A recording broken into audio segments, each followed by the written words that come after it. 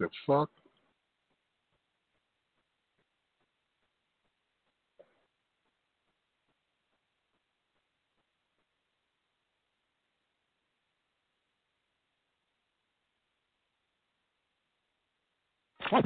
Slavery is back. In fact, it was never abolished. The 13th Amendment to the U.S. Constitution abolished slavery, except in prison. At the current rate of incarceration, by the year 2010, the majority of all African American men between 18 and 40 will be in prison, the state as their captor. It's going to take people who are willing to fight, not people who want to negotiate with the enemy.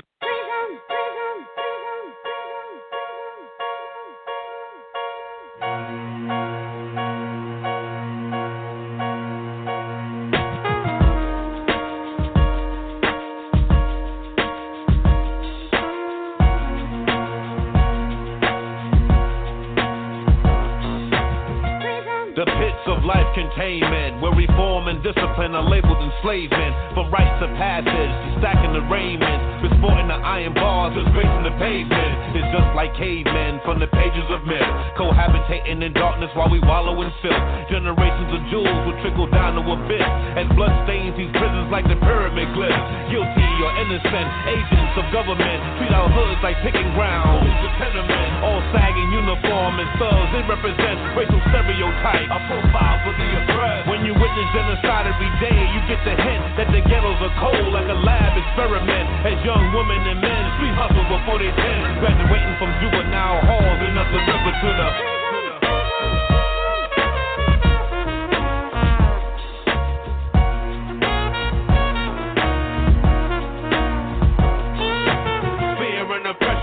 generation next. The house of regret locks down our seabeds. Regroup and repent. We lost sight of our mission. With honorary ride for justice, we must remain out the.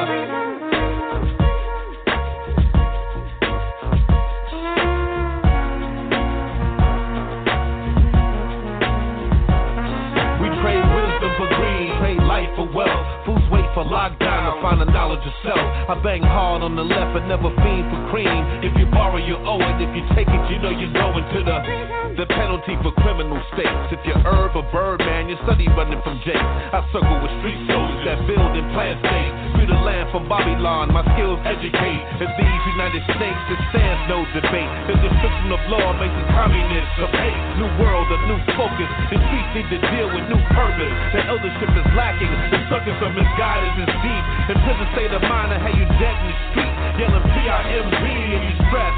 Fake player cards to rest. Tell youth to stay in school, research and manifest.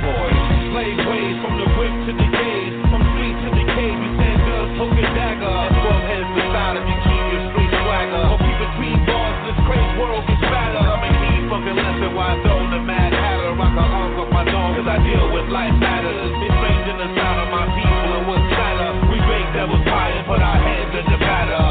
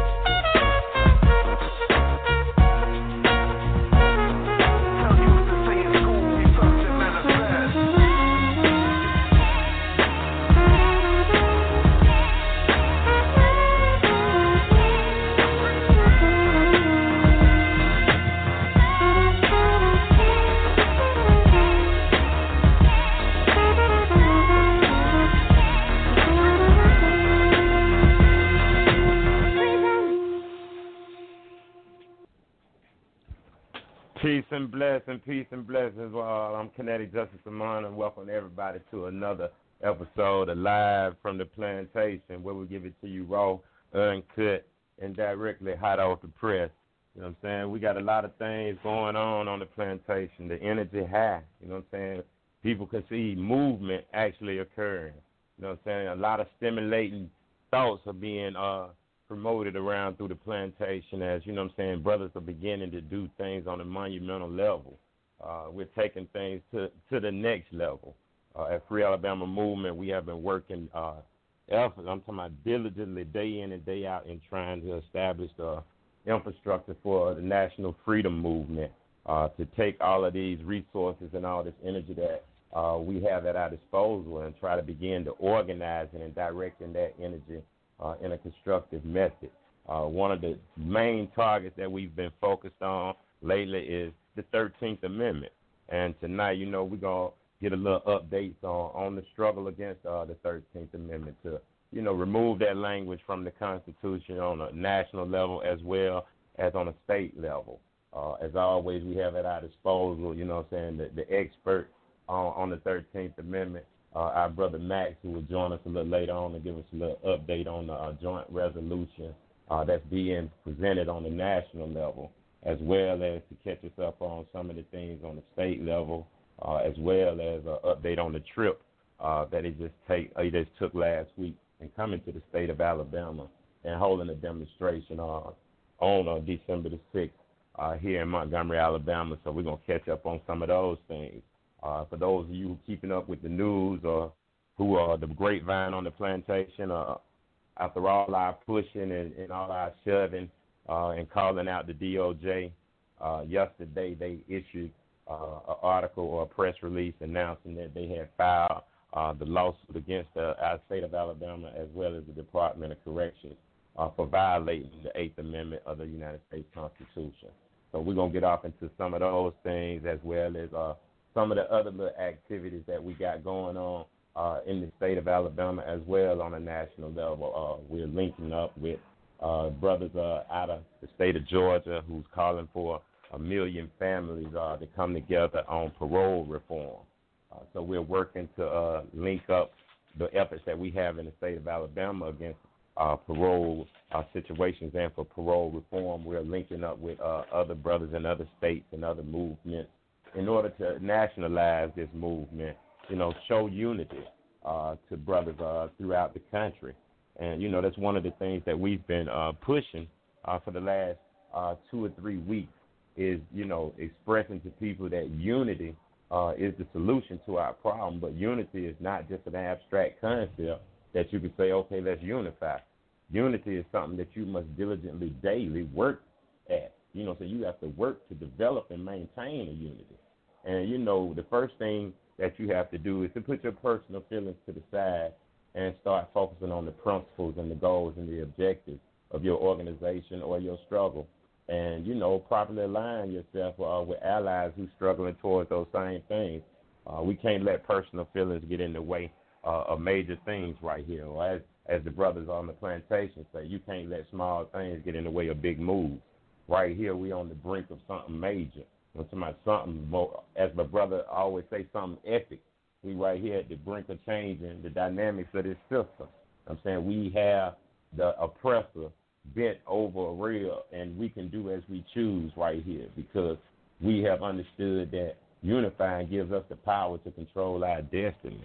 And, you know, we just promoting that. We promoting a lot of different things about freedom, but that's what they all center around, us getting free. So, you know, with that being said, I'm going to welcome into the host queue with me tonight. I have Brother Kent representing from the Plus organization, you know what I'm saying, in the state of Mississippi. Brothers have been, you know what I'm saying, steadfast in their support of all the endeavors of Free Alabama Movement. And in turn, we have steadfastly been in support of the mission and purpose of the Plus organization. I definitely appreciate the brother coming on and sharing the host queue with me tonight, you know what I'm saying, as we, you know, brainstorm on some possible, you know, problems and solutions that we encounter in this struggle. But once again, like I said, I appreciate the brother Kent joining me in the host queue. How you doing tonight, bro? Man, I'm blessed, comrade, man. By the grace of the Creator, man, I'm doing good, man. I'm happy to be here with you and assist you as well as all of the comrades there in Alabama and everywhere else that's supporting the cause in general, man. I'm here, bro. Well, it's I'm gonna tell you something. What you had said about the unification, man, about the unity, is so is so serious, man. You know, in one of the chapters in my book, I had quoted something that the Honorable Huey P. Newton had stated, and he stated that we must be our own liberators as the vanguard of this struggle and movement, and we must always remain optimistic and convinced of the people's triumph over oppression. For the moment one becomes pessimistic and begins mistrusting the masses, they cease to remain revolutionary.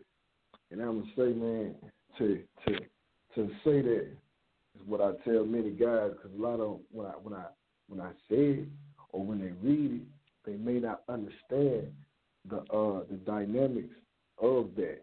And that's just saying the whole essence of what they're saying is the moment you begin to think that the power of the people will not overcome any of our obstacles, any of our struggles, you lose the right to call yourself a revolutionary.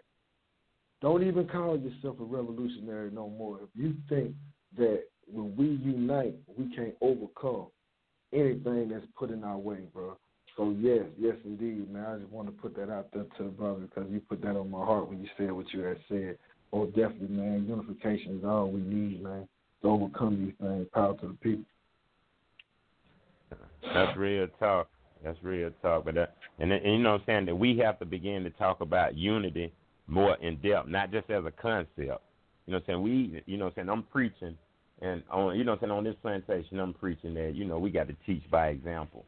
We can't say that the Moors and 5%ers in the nation need to come together just talking. We have to actually get out and start going to these brothers' services, supporting these brothers, show them that, I care enough about you that I'm willing to listen to what's important to you. And, these little small little gestures, it builds a camaraderie between brothers. And you have to begin in small groups, but you have to demonstrate what unity looks like, because a lot of these young brothers only heard about it. They never seen unity. They never seen brothers come together and work together. So, we definitely have to build on that. But, we're going to keep moving along as we're going to build on unity, and we're going to catch up on all these other things. Brother Bennu has failed through the platform, so I'm welcome into the host queue, Brother Bennu. It's good to have you back on, bro. What's up, man? Good to be here. Can y'all hear me? Yes, sir. We hear you fine. Yes, sir. Yes, sir. Okay. Yes, sir. Yeah, like you were saying, so much going on just everywhere, Parole issues becoming an issue that we talking about now. We see the Department of Justice just came out with a report, with their lawsuit filing their complaint against the state of Alabama. Another report came out today that Madison County Jail is the most violent county jail in the country, one of the leading. I think it may have said it's the most violent county jail in the nation, per capita, per 100. So that would mean that the state of Alabama has one of the most violent county jails in the nation, has one of the most violent prisons in the nation, probably 2 or 3 most violent prisons in the nation, but we know for sure they have one of the most violent prisons in the nation, has the most violent prison system per cap per 100,000 as far as murders go in the nation. And the death toll, in this state is astronomical relative to the size of the incarcerated population. A lot of times when we think about incarceration, I think people get fixated on the number of people in the county, in the prison system, which is around 25 or so thousand. But I think I saw a number, there are more people in the county jails than there are in the prison system, talking about 67 counties like Madison County over 1,000, Birmingham a couple thousand, Mobile, thousands. So you got thousands and thousands and thousands of people in these county jails and stuff. So the number is actually, it's a high number of people in the state who are incarcerated, more than just the 25,000 in the prison system. That's something we're going to have to pay attention to. Parole is very important. We saw the brother out of Atlanta, Georgia, calling for a parole demonstration. So, we got to be on point. We got to be in position moving forward to make sure that we timely when we're making our moves. But we have to continue to stay in the forefront because make no mistake about it, you know, our movement is being blackballed from the mainstream. Some people call it mainstream media. I call it the white stream media. But we're being blackballed. Our message is being blackballed. And so when you see that, you have to ask yourself why. And then when you start doing your investigation, you'll start finding out that a lot of the players in the game that are out here in the forefront competing for those dollars and, you know, doing whatever they have to do for those dollars. And we know what they'll do for those dollars. But they doing their thing for them dollars, right? And so those people are receiving funding from people who are threatened by our message. There are a lot of organizations receiving a lot of funding from people who are threatened by the message of abolition, freedom fighting, dismantling, defunding. And so it goes against the mainstream media agenda to carry our message and carry our platform, because we're talking about real change. We're talking about real change in the South. When you start talking about abolishing slavery, you become a target for extermination in the South. You know, so these organizations that are afraid to carry that message. Max and I did an interview several weeks ago, and the question came, we were talking about the proper labels that people use, whether you're abolitionist, slavery abolitionist, prison slavery abolitionist, whatnot. And you'll notice that a lot of people use the label abolitionist, but they don't even say what they're trying to abolish. You know, what kind of abolitionist are you? Are you trying to abolish cheeseburgers, Philly cheesesteaks? Are you trying to abolish hot dogs? Or what are you trying to abolish? Because they don't even say. And then you look at their work and you be like, damn, well, if you was an abolitionist, then but we make that assumption that they talking about that they are trying to abolish slavery. We don't know what they trying to abolish. It just says abolitionist. You know what I'm saying? But the adjective is very important to describe what type of abolitionist that you are. So I was drawn to that in the midst of just going through the rank and file of some of these organizations and some of these people in these organizations. And the fact that the Department of Justice has came in, you know, we know why they're here. You know, in 2013, nobody was talking about the prison system. In 2014, before January 1st, no one was talking about the prison system.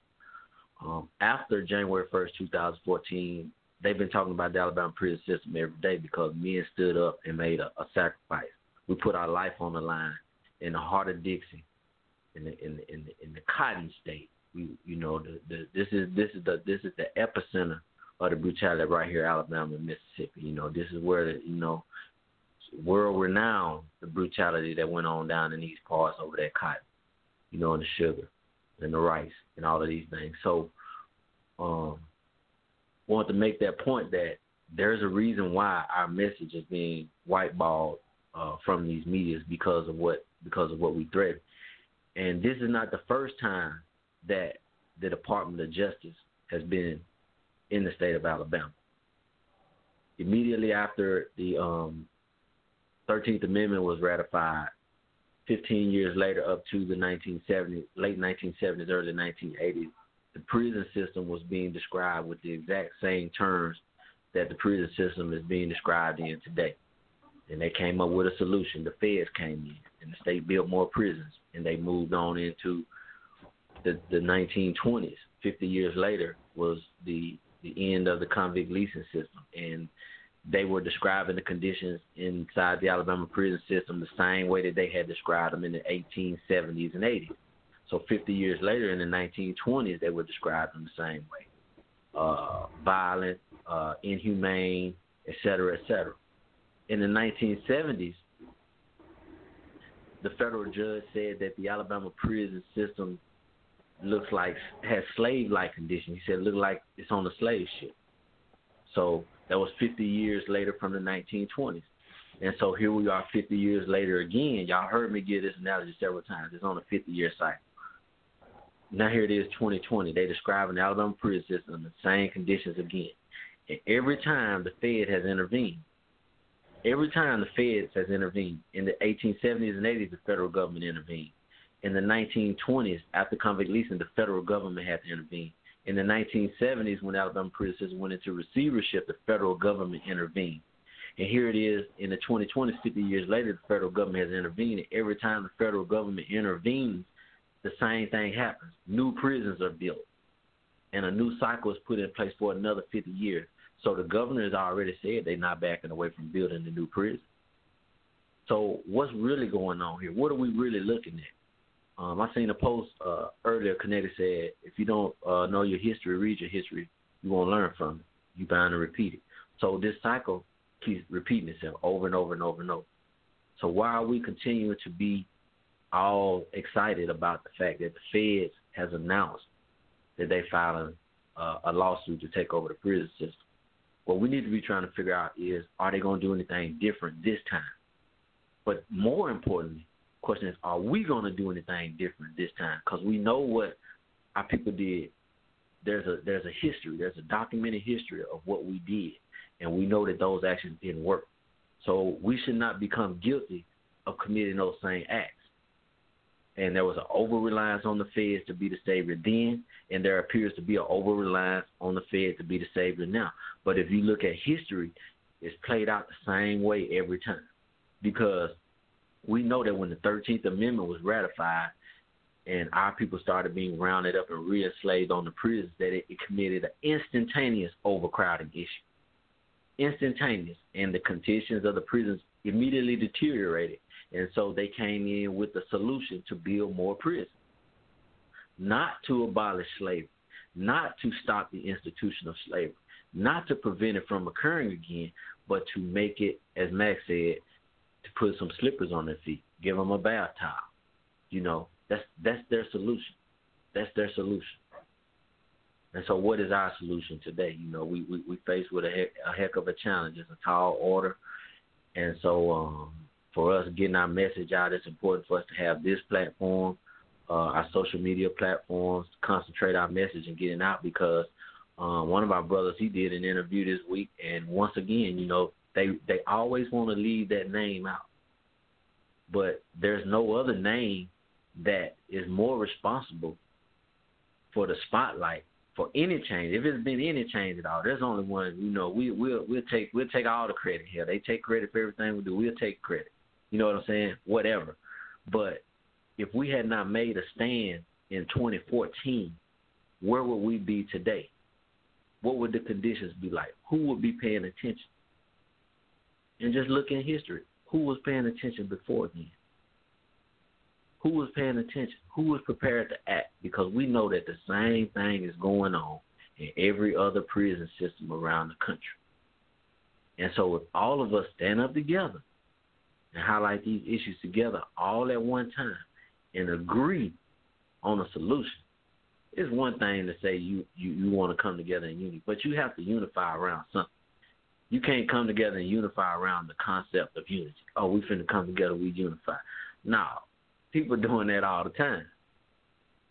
But they don't have an action plan. They don't have an issue that they're unifying around, and they don't have a plan of action to take to deal with that issue. See, that's the thing that's different that we're putting on the table right now. In our conversations we had this past week, we put a issue on the table, and then we put a plan of action on the table to go with it. We ain't just say, oh, we trying to unify, we trying to bring everybody together, we trying to build something around it. We didn't say that. That's not what we trying to do. We're trying to come up with a unified action around the issue. That's the only thing we want to unify around. We don't want to unify around the basics that we have in common. That's nothing. That's nothing. We can sit on the phone and be united around that all 24 hours a day, 7 days a week. But what about when the issue is put on the table?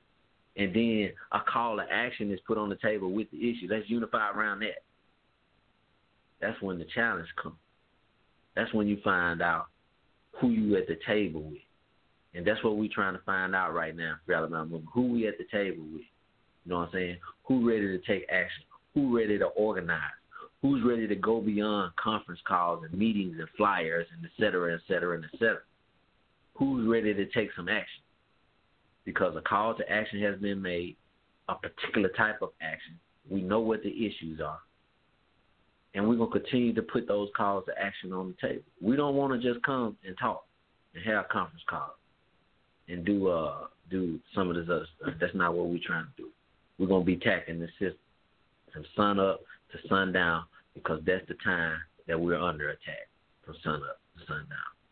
And so, having said that, to get back to my point, that's the reason why we're being blackballed by the mainstream media in the state of Alabama. And if you look, the top 5 people, the top 5 or 6 people reporting on conditions inside the prison system, Alabama, the ones who have the largest platforms, the one who all the resources are being put behind, the one everybody wants to clamor behind, all of them are white.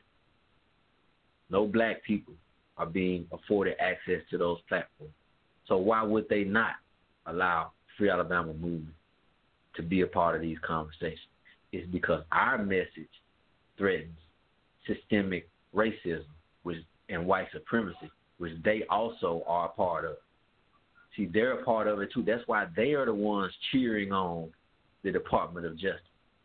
But for African people and for black people and for poor whites lately and brown people, our experiences with the Department of Justice is different.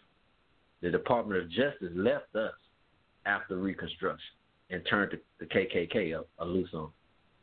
The Department of Justice murdered Chairman Fred Hampton, murdered Martin Luther King, murdered Malcolm X, murdered our leaders, covered up for the murders of the KKK. That's our experience with the Fed. The federal government created COINTELPRO to assassinate our people. The federal government is where the crime bill was passed and being enforced from. The Department of Justice is the one that's giving low-level drug dealers life in the feds under conspiracy laws and RICO laws. That's the federal government we know. But that same federal government went into Tutwiler 6 years ago and found 20 years of sexual abuse, sexual assaults, rapes, creating children, violating every law known to man, and not one single person was held accountable. Not one person was arrested behind 20 years of documented sexual abuse. They've come out with 2 more reports. The most recent report says that there's a culture of violence. The police are beating us. It's from the top to the bottom. No one's being arrested for it. They're not being arrested for this stuff. So what are we really cheering for? What are we expecting from the DLC? And let's be reasonable and realistic about our expectations, because we still have a lot of fighting left to do based on history. Because history said that when the feds show up, new prisons are going to be built. That's what history said. Now check the history books. That's not me talking. That's history talking. Check your history and see that when the feds show up, the new prisons get built. And who was held accountable? Who was held accountable for all the deaths that have occurred under Commissioner Dunn? Who's going to be held accountable for all the COVID deaths, all the murders, all the suicide, all the drug overdoses, all the police brutality that they just found to be in existence? Who's going to be held accountable? Who's going to be forced to resign? Who's going to put those handcuffs on and carry on that perp walk? Because if we don't see that, then we already know what we're looking at. You just need to open your eyes and get yourself ready to accept the truth about that so that you can stay on point and on code with these calls to action that are being put out. Well, we're going to have to change these things. That's what history says. History says we're going to have to do the change that we make. I yield the floor. Oh, man, there was a lot of things you said I want to touch on. But first I want to see, Brother Max, do we have any callers in queue? No one has raised their hand yet. If you do want to speak, make sure you press 1 on your pad there so that it will indicate you have something to say. True indeed. This is a people-oriented show. You know, we asking people not to just listen and sit back because we're not just talking heads. This is an interactive, organic show. Okay, with that being said, bring them on, Mac. All right, 3770, you are live from the Plantation. All right, how you doing, man? I'm Mr. Kerry Harris. Everybody knows about KC. I did 30 years, man. within the walls down there in Alabama's prison system. Okay, bro. I've been out, man, about 5 years now, and I got a organization I started. Well, we started this before I left out. It was a dream that we all came together, me and a couple brothers, man, that was that's working with each other, man, building up there in the Max County, man, West Jefferson and St. Clair. The organization is Men Eliminating Negativity. Men. I got out and went to Mississippi, left Alabama, met me a lot of good, strong brothers down there, and realized that Mississippi at that time was going through a lot of things, man, that we ourselves was seeing. I came back here to Alabama and saw a big need, man, here in the state, man, with a lot of guys, man, ex-offenders, man, that was being released, and there was nothing for them. I mean, all the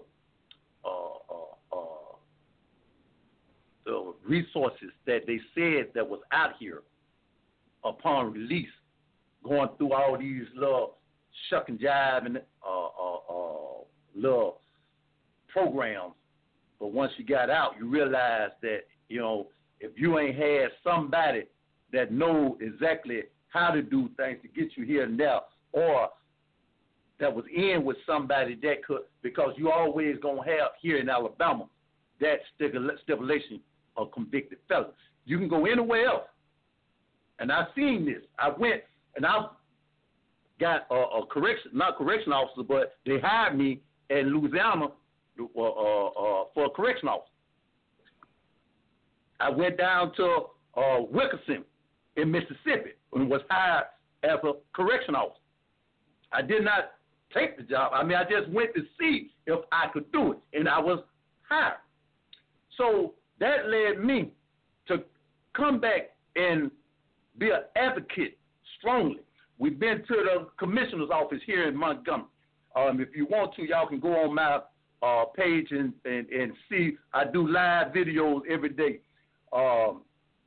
And when I went to the commissioner's office, I had a sit-down meeting. The commissioner wants to get a program based on my my organization, seeing how successful I've been since I've been out. He wanted me to work with the parole board. I denied and I turned him down, and I told him I want to abolish the parole board. The parole board is the biggest reason here in this state with this for this recidivism rate that we got. Like I told the commission, I said, you locking people up for drug charges, but y'all selling drugs. You're growing drugs or marijuana on your property. You sold all your cattle and your equipment off at the cattle ranch, and you went into buying and selling marijuana. Hemp. But you're locking my brothers up, and you're writing them up when you catch them with a joint or dirty urine, and this going to the parole board, which led them to be denied. Where's the families in? So, of course, me and the commissioner them had to break weight. Because, like I said, after 30 years, you can't tell me anything. And they weren't expecting me to have the knowledge that I had. I got a whole bunch of ex-offenders out here right now. I got them working, finding jobs. We building. We got a whole base down here, man. So don't think ain't nothing moving out here. But as you know, we have to be underground. We can't, you know, I just been threatened the other day by some white group. But like I told them, you know, we come knocking on doors. So don't do that. You know, I bust first. I don't play. This ain't the 60s. This ain't the 50s. I'm about that life. I'm about that life. Like I told the governor, Miss Ivy, K. Ivy, you know, hey, play with somebody else, home. I am serious about my brothers behind the wall, because I am one that come from back there. We coming together now and we organizing. Like I said, we pushing hard, man. Like I said, with this new thing with the Justice Department, we following up on this here. I think it's a good thing in a way. Not saying that they're going to do anything because we, like you said earlier, bro, we know what the Justice Department is, what they do from past history. Yet, we need the light shine on them in order to get us a toehold. So now we're sitting here now at the me and a couple of ministers. I got a senator. I'm waiting for the runoff election now with him. We had a meeting not too long ago. Me and a couple of brothers, we have meetings down here in Ridgecrest. Like I said, we moving, bro. We moving. We're out here. We're in the street, man. We're spreading the word. Everybody coming on. Like I said, I don't sugarcoat it, but I'm embracing anybody that has a need or a vision to see my brothers, man, free. Like I told the commission, I'm not asking you, man, to parole them. I'm not asking you. I'm saying I want my brothers free, man. My sisters free. Man, listen, man. This is slavery. You understand what I'm saying? Plain and simple, man. Alabama, the 13th Amendment itself placed my brothers behind that wall. Anybody of color, if you're doing time in the state of Alabama, you are doing time illegally. And that's what we fighting. I'm looking to try to go to the world stage and bring human rights charges. And that's what we hitting on now. It's human rights. Damn, what this, you got to have human rights. And with that, I'll step back and let y'all know. That's Pete. Bro, KC, I'm trying to rack my mind. But Facebook page. Get his Facebook page before he goes so we can know. I'm almost done. Find me on the Renard. Find me on Facebook, Renard Harris, man. Renard Harris? Yeah, send me up. You'll see me on the blue shirt, laying on top on the bed. You'll see all my. I already know who it is. Yeah, you know. Yeah, I'm telling you that the universe, the Creator, made no mistakes. I'm telling you, the universe is real. I'm talking about the exact same thing that we have been, brainstorming in the think tank about in the last few weeks about brothers on the outside, organizing and coming together and, being the voice of the real issues of what's going on the inside. And I tell you, every day different brothers are linking up and coming together. And these are not brothers that I've reached out to or brothers that I've directly spoken to about what's going on. But there's an energy going on that is infusing people, that's bringing people to the table, that people already know what it is that got to be done. And everybody is coming together, and everybody is starting to say that, hey, this is what got to be done, and this is what we can do. I'm talking about, I'm motivated by, the developments of things in the last few weeks. You know what I'm saying? It's just so much but this brother called, and I'm saying it just gave me a whole new energy and a whole new, thought process for the night. But I'm saying I definitely appreciate you calling in, bro. And I'm talking about I reciprocate your energy, and we would definitely link up after the show to be able to build and to be able to start networking and trying to build some type of alliance that we can work together with. I appreciate you calling in, bro. With that, Max, we have any other callers in queue? No, sir. No one has raised their hand by pressing 1 on their keypad. Okay, with that, we'll keep pressing on. Just a few things I wanted to touch on. As Brother Bennu was giving his rundown about, some of the developments of things and giving a brief historical account of the relationship between the federal government and the African communities throughout this country, but in the South more specifically, and in the state of Alabama even more specific. Our interactions throughout history have shown that, nobody in the federal government really cares about our condition until it becomes an economical issue or, an issue that we disrupt the economics of our society. That's the only time they're really paying attention to what we're saying when we disrupt the economics. But there's one thing I wanted to touch on, as you know, Brother Bender was saying earlier. I had sent out an article to brothers in the circle about the 1979 federal takeover, Alabama being the first state to be taken in federal receivership, their prison system. And, you know, we have to understand that if we don't study history, we're doomed to repeat it. We need to study that process. We need to understand what that process means. We need to try to get a better understanding and inform others about what it means for the federal government to take the prison system into receivership. You know, we need to become knowledgeable about those things. You know, we knowledge decipher, and then we regurgitate that knowledge to our brothers. But more so, while we're talking about the topic of the DOJ and the lawsuit that they put out and us understanding receivership, I want us to understand that there's a big difference between what has happened in past occurrences and what is happening right now. There's an energy that's alive and that's moving right now. We have a formation that actually has a voice now. The voice of the voiceless has found their voice. Those on the slave plantation are live, and they got a message. We have a narrative in this dialogue. True, we being blackballed, and we probably always will be blackballed by what they call mainstream media or ABC, CBS, and NBC and those people. But as we have been emphasizing that Free Alabama movement, we create our own media.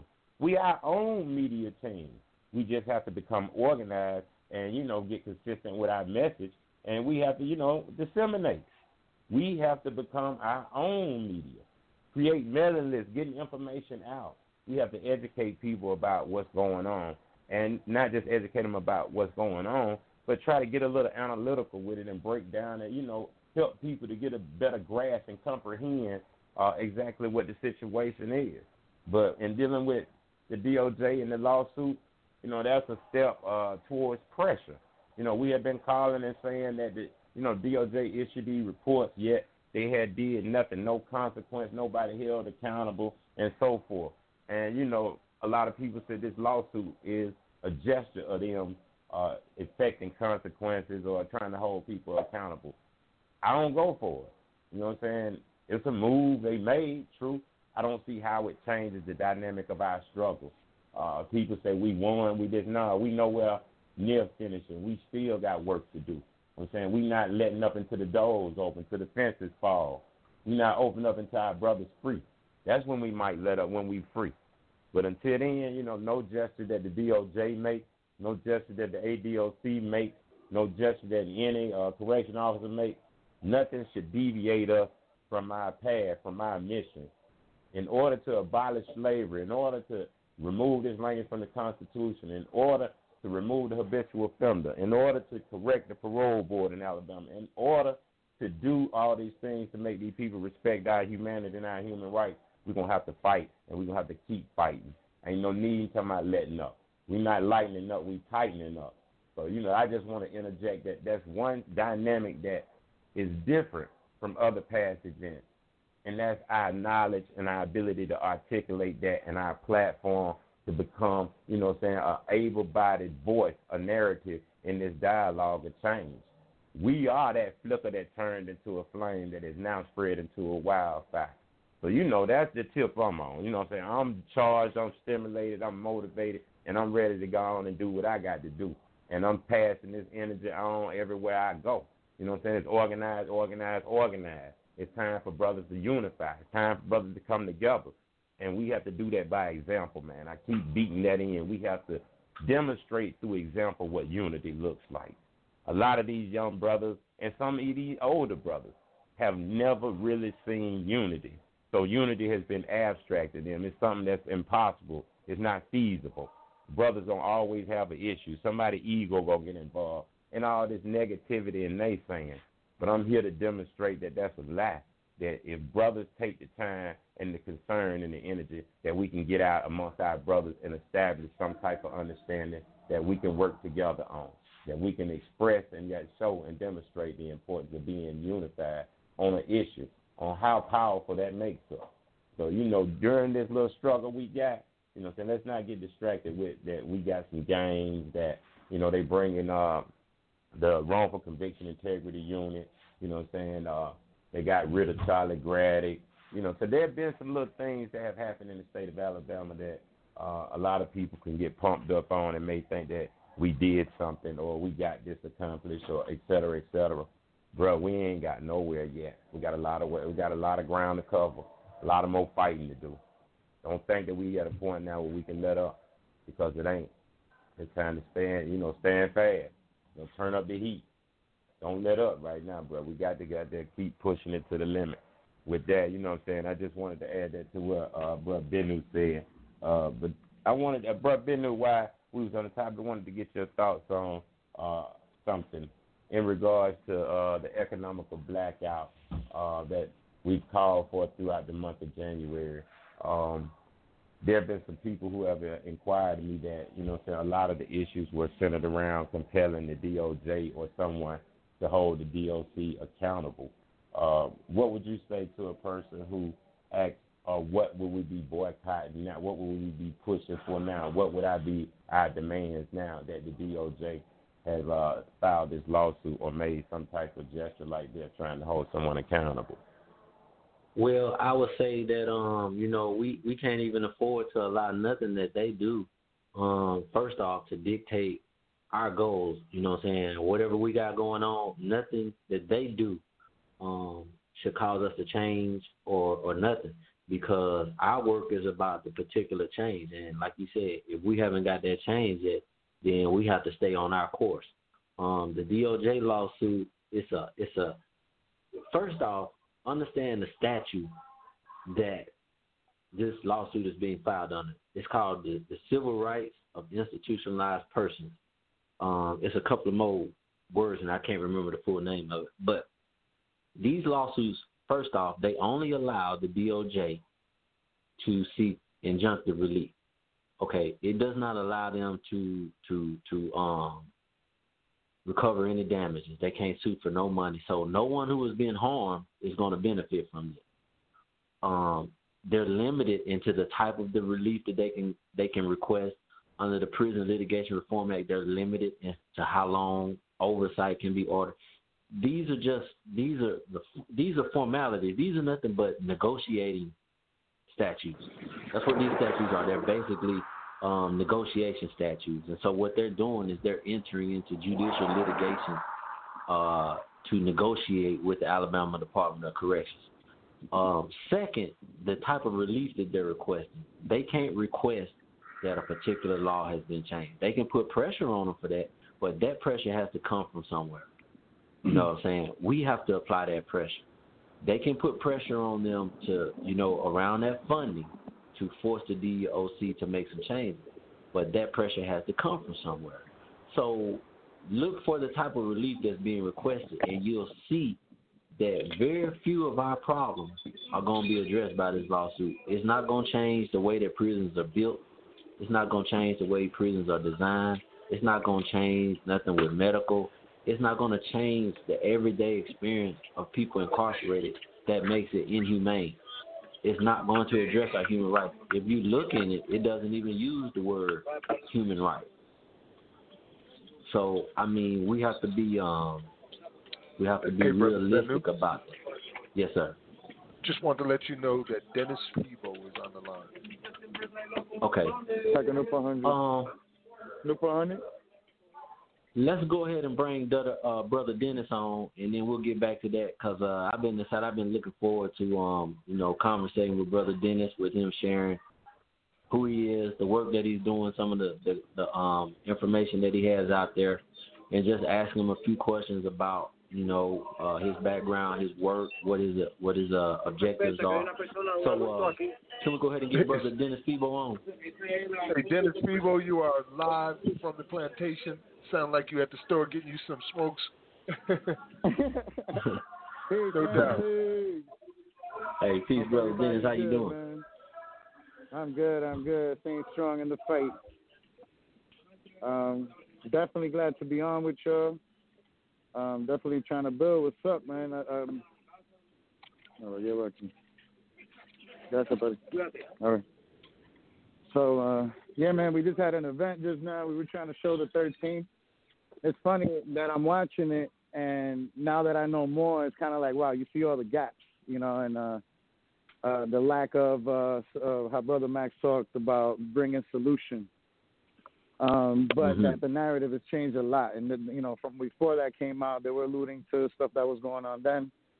And out of all the advancement that's happened now, especially after the uprisings in the summer, and because everybody's riled up, here in Jersey, we've been pretty successful in trying to kind of like point and make everybody focus on what we know we need to do. Not everybody jumped on board. We've had a lot of different people come on, and we see the spread around different states. Other people want to be active as well. So I'm happy to see how fast it's growing. You know, even at ASNN, how many states we have on board. Now that it's a federal amendment, I mean, we're talking in the span of months we did all this. I'm really excited, and I know, because I know you guys have been fighting, and you're bringing the arguments of the economics, and I haven't forgotten that. You know, it's just on our end, and my end, it's harder to fight because I'm at the jail. I'm at the county jail. When you guys were organizing the protest, was it 3 years ago, 2017? I tried to get them on board. 2016, yeah. I tried getting them on board, but, you know, it's harder when you're in the county because they know they're going home. You know what I mean? So it's not as real to them. But in the state and the state level, like I said the last time, we're trying to work with. We got a powerful group, Transformative Justice Initiative. They've been doing meet them outside the gates, and we've been pushing for structural change in programming that allow us that do the work to go inside. Like, I know I'm one of the few people that can do that, but we're trying to increase the scope of that so that we have direct access, more communication for people that are on the inside, not just on the regular side, but also on the ICE. Over here, they just renewed the contract for 10 more years. People are still protesting and arguing right now. The ICE contracts are a big deal, and it is a part of the system. And we've seen it take a whole big, uglier form with Trump in office. I mean, Obama did contribute to it, but trying to keep the conversations together, keep everybody focused on one goal. Because if not, they turn around and people start saying, oh, this is a black or a brown issue, or people turn it into race. They turn it into politics, and we're trying to make sure that the conversation remains neutral. Today's Human Rights Day, so we understand, you know, in law, slavery is illegal in international law in all of its forms, and that's the kind of ways that we want to start holding them accountable. The only thing we're missing is structures to do so, but the laws around it exist, and it is on us in the community to try to assist in creating the structures and the procedures that allow us to hold them to account. A lot of our people are ignorant to the legislative and legal processes, so it's really hard to hold these conversations. Right. But I think the more we keep holding education, people start learning, I think it becomes easier. Like you were just saying, like the vocabulary is there now. You know, the intent's different because it's being spoken about more. And I'm really excited to see how this will continue to evolve, because I do believe that a post-slavery America will exist. I believe that wholeheartedly. And I'm also trying to prepare myself in heart and mind of what that's going to look like. Okay. I just want to jump in right there. There's a couple of things. I had a couple of preliminary questions I wanted to ask you, but you said something that I guess we'll go ahead. I'm going to get you to answer that first, and then I want to jump back to the preliminaries because I want to, like, get people to understand where you're based at, the work that you've done, how you got involved, you know, who are you? I know, like, I talked about abolitionists, like what type of abolitionist are you? I know what networks you're part of and stuff. But you said that you wanted to try to remain neutral. You wanted to remain race neutral, not to become a black issue, a brown issue, a white issue. And I want to put that beside something that Ice Cube said when he was pushing the contract with Black America. He said that the experience of black people in this country has been different from all other people, and that as black people, when you start talking about addressing issues, that there has to be some redress for black people on the side. And the institution of slavery definitely is, I think, the most impactful experience that black people have had since we've been here. And ours has been continuous. Some people are just now starting to feel it. You know, some people are just now starting to feel it because of economic issues or because of immigration, because there are so many brown people over here. But black people have been here from the beginning, and this has been our issue. And we really, when we're talking about this issue, we're not even talking about the same thing. Most people are talking about something that they're just now experiencing. We're talking about something that we have been experiencing since we've been here. So when you say you want to keep it neutral, for black people, and I'm speaking for myself, but I'm just speaking for the overall issue, it's not something that's neutral to us. There are specific parts of this issue that have been meted out particularly against black people. And I think that as black people, we have to highlight that in order for our people to be properly educated. And when we come to the table with other people, I think that we have to be able to explain that, and then people should be, receptive to understanding that there is a component of race in this problem specific to black people that we feel like has to be spoken on. So can you just speak to the rounding off of those yeah, points? Absolutely. I would say more like, and I was funny, I was having a conversation about this the other day. When we're talking, we know what we're talking about. But when we go to the table, right, and this is if we're going legislative, we're going to that side, the system. There's certain key words in terms that the moment you start talking, either completely eclipse the message, right? So when you start getting into conversations, and I'll say even if you do it with black people, and you put a bunch of black people in a room, now you got to get specific and define what that means and who is being targeted, because there's a whole plethora of black cultures within the black community, right? We also have oppressed communities and second-class citizens in the territories who still can't vote, who still get sent to war. So what I don't like is that we get into struggle Olympics. I suffered, or we suffered more than you suffered, when it is not an absolute reality. Yes, it does impact people of color, especially the darker you are, the more you're apt to be grabbed by such system. But when we're talking about organizing and putting a message together, if we center it around race, it's only going to go so far, because that was the point of race. That was why they invented it. We didn't invent it. They did. And for us to use their building blocks in order to organize our community and our message, we are shooting ourselves in the foot. When we're in behind closed doors, we could talk about what we know we could talk about. But when we're generating a message, it has to be clear. The abolition of slavery also impacts, I don't care what color you are. There's also white people in the system who are slaves. So if we want to address slavery as a concept of its own, then it has to be neutralized so that as many people can jump on it as possible. When we talk about racial justice, while it is tied to slavery, again, there's so many components to slavery as economics that I could argue so many other populations are being affected by. Because I could also say that no population suffered the most than Native Americans, right? So that's why I say the neutrality of it, because then when we start talking about the specifics of it, we start to go in circles. While it is understood for us behind closed doors, in public, it doesn't appear that way. And I know that because as much as I've organized, the moment race comes to the table, everything falls apart.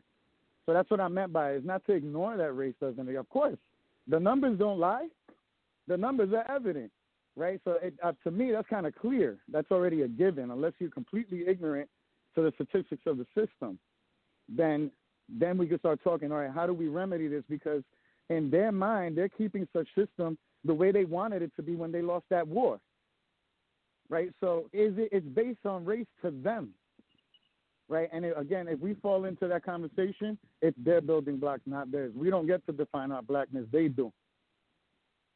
Okay. Well, I mean, I just wanted you to speak on that, because that's a conversation that we all hear this from time to time, and so it's good to get different people to share their perspective. So I just wanted to hear yours. You have yours, I have mine. I'm sure other people have theirs, and we welcome everyone if you want to come in or chime on.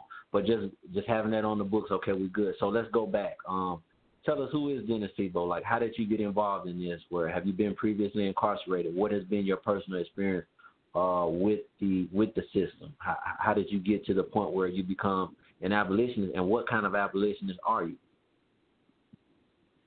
Yeah, I think it was more my life experience. My father was an addict. He was incarcerated here and there. I myself was lucky to learn from his mistakes and not go that route. He was an addict. He took his own life in 2008. When I started, when I went to school, I got my master's. I went to the University of Buffalo.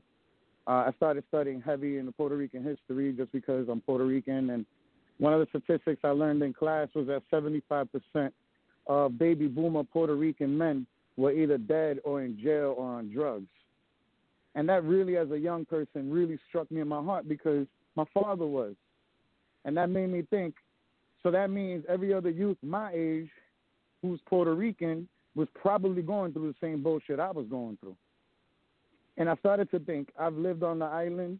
I know so many, my whole family, I mean, so many beautiful people. How is it on earth 75% of us are locked up or dead? How is that possible?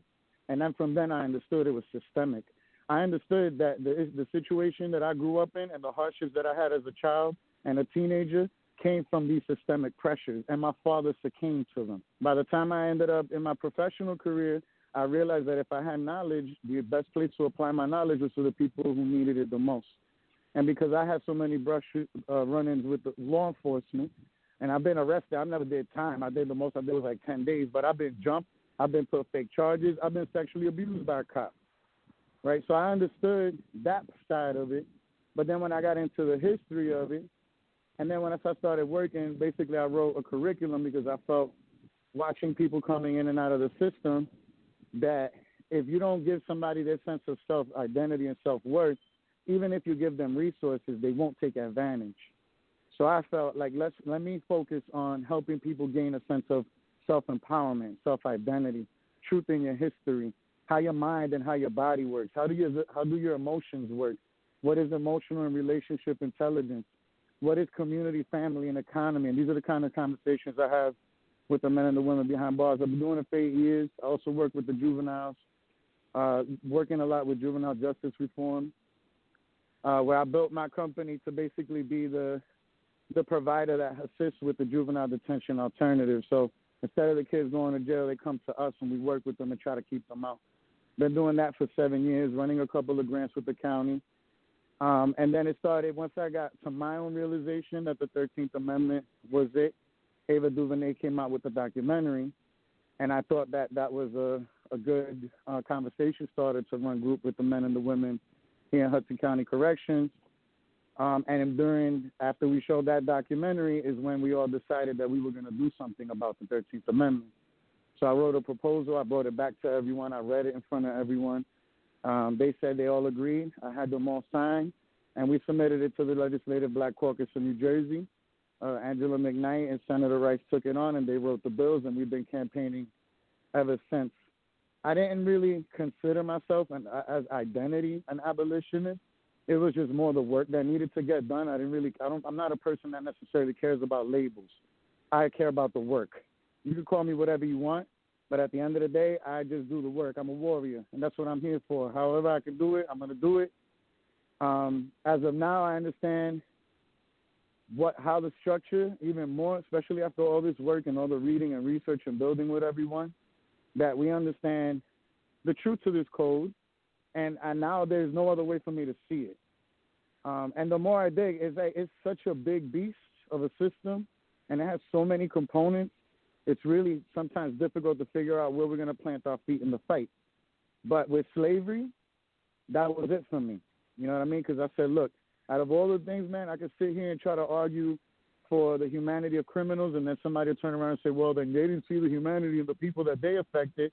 And it's always politicized. They always shut the argument down, and our people continuously get written off and viewed off as something that's not human. So my goal was, how do I get them to acknowledge humanity? So I started using my curriculum and challenging them. And that's when I started learning they didn't know who they were. So I can't have a conversation with you if I don't know who I am and you don't know who you are. So we're going to sit down and have discussions, and who's speaking to who? You know what I mean? So then I started saying, all right, the solution is going to have to probably be I ain't never heard it put that way. To define it. Get them to define it. I said, because they can't define it. So if they want to base their whole structure on supremacy, then I need you to identify what whiteness is. And again, if we're going to go back and forth about the constructs and the ones that they created versus the ones that already existed for us, right? And we have a lot to hold on to. We have a lot that we can claim. And it's funny, somebody mentioned, all right, but we're disconnected. I was like, but you can connect. But you can connect. One of the declarations of human rights says you have the right to a nationality and you have the right to change it. Identity is always meant to be fluid. You have your feet on this planet Earth, and no matter where you walk, it's home. That is your right as a human being. But we get caught up in the intricacies of such systems that are super archaic, that are based on colonialist principles and manifest destiny. So how can we have a proper fight not standing on the proper ground? Right? And here the proper fight is we need to remove any loopholes to the propertization of the body and dehumanization of the body in the courtroom. Because once we do that, now we have the ground to stand on. Now we could talk about reform. Okay. Okay, well, let me ask you this then. Your vision, okay, you started the Amend the 13th movement. If you can just update us on what just transpired in the most recent election cycle with what you all were proposing or how that turned out. And then success, what is your vision once this 13th Amendment is abolished, the slavery provision is removed from the state of New Jersey and then ultimately from the United States? What does that look like compared to what we have today? Tell us what the vision is moving forward, how you expect to see this evolve, and what is the end going to look like for people? Because people are hearing the conversation, and some people are critical of the movement. Some people are saying, oh, it's just going to remove the language. Oh, but the practice is going to continue on, yada, yada, yada. Mm-hmm. So give us what update on the 13th Amendment, and then what does success look like? How do you envision it, and how will your vision of change look moving forward within as opposed to what we currently see? Amen. So the Amendment 13 bills passed Senate committee. We had a legislative public hearing maybe about almost 2 months ago where we all called in, nobody in opposition. We are still in assembly committee, and we're putting pressure on these basically three white dudes to put this for vote, which I think is absurd. And a little bit demeaning, but whatever. We got to do this as a system. We got to do what we got to do. So we're pushing on them. Once this passes, it would actually go on the ballot in New Jersey for November of 2021. Once voted, now this is what happened with California, because this is why with Colorado, is it passed, 3 years have gone by, and nothing's happened, right? Because there was no post strategy. They were the first state, so let's give them credit that they needed the entire knowledge base and resources in order to make a legal push. But our strategy, as is happening organically in Colorado with 5 incarcerated community members suing Core Civic and Geo Group for slavery. If they set the precedent in law, we have an argument in case that every state could use when it comes to the legal push per state. Now, if we put them on notice, just with the lawsuit alone, I'm assuming they might even want to try to settle. They want to work some kind of deal out. And on the legal side that we push all the way, that now remedy must be instituted, because that's the purpose of law. When you're being violated, the purpose of law is to get you remedy. What is the remedy? Right? And here the remedy is like how much money is dumped into the justice system, from policing to prosecution to judges to defenders to forensics to detectives to SWAT, to any of the reentry programs which are now blown up, halfway houses, parole, probation, all those people who usually make up about 85 to 90%, especially here in Jersey, of the city budgets. So we all work, bust our ass, pay taxes, and they use the money to beat our ass and then lock us up. So here we're talking about a restructuring of the economy. And if we're able and we're successful with the vision of abolishing slavery, it is going to create a restructuring, a mandatory restructuring of economy that I would predict would take about 5 years to transition, right? And what does that transition look like? And again, this is where our part of the conversation and my part of this fight is to try to educate and encourage enough people to start holding these discussions beforehand. We don't want a bunch of brothers and sisters coming home with nothing to offer. You know what I mean? We want brothers and sisters to come home and be whole and have the things that they need so they don't go back in those buildings. What does that look like? How much money does it cost? How much effort? How many bodies do we need? How many educators? How many licensed therapists? Like, we need an actual plan. What I've learned is that government, as an idea, is really people, and it's usually 4 or 5 people inside of a department. They're in an office trying to make decisions with some man or some woman with their knee on their neck, not completely invested into the concept, don't necessarily care or are affected by it, right? And so if we leave it to them to make the decisions for us, we're always going to be in the situations that we're in.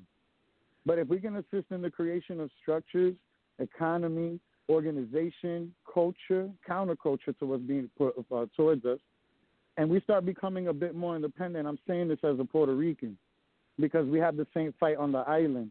If we understood that with all the resources that the island has, if we were independent, we could sustain ourselves. We don't got to deal with nobody's shit. But because they have their boots so down our throats, there's nothing that we can do. Jones Act makes it, we have the double the poverty rate of Mississippi without the right to vote. So how do I help structure my island and my people? My grandparents live there. They're affected by this. And I know it's the same struggle because they always viewed us the same. If you look at any documents dealing with Puerto Ricans, they called us Negroids. Any documents dealing with Puerto Ricans coming into the mainland talked about an increase of the black population. I'm not about to sit down with nobody to discuss the difference between black and brown. I know my history. We can sit here and discuss black and brown, and all they got to do is walk up to the both of us and call us niggas, right? Again, where do we That's going to set off a war. That's true. That definitely will set out a fight. Well, I tell you what, you're listening live from the Plantation. We have Dennis Sebo from Men of 13 Movement out of New Jersey talking with us tonight. Appreciate him sharing his time.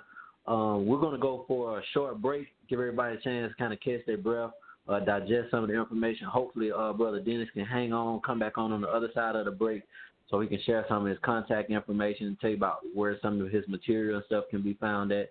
And we're going to let Brother Kinetic, if he has a couple of questions. If not, the floor will be open.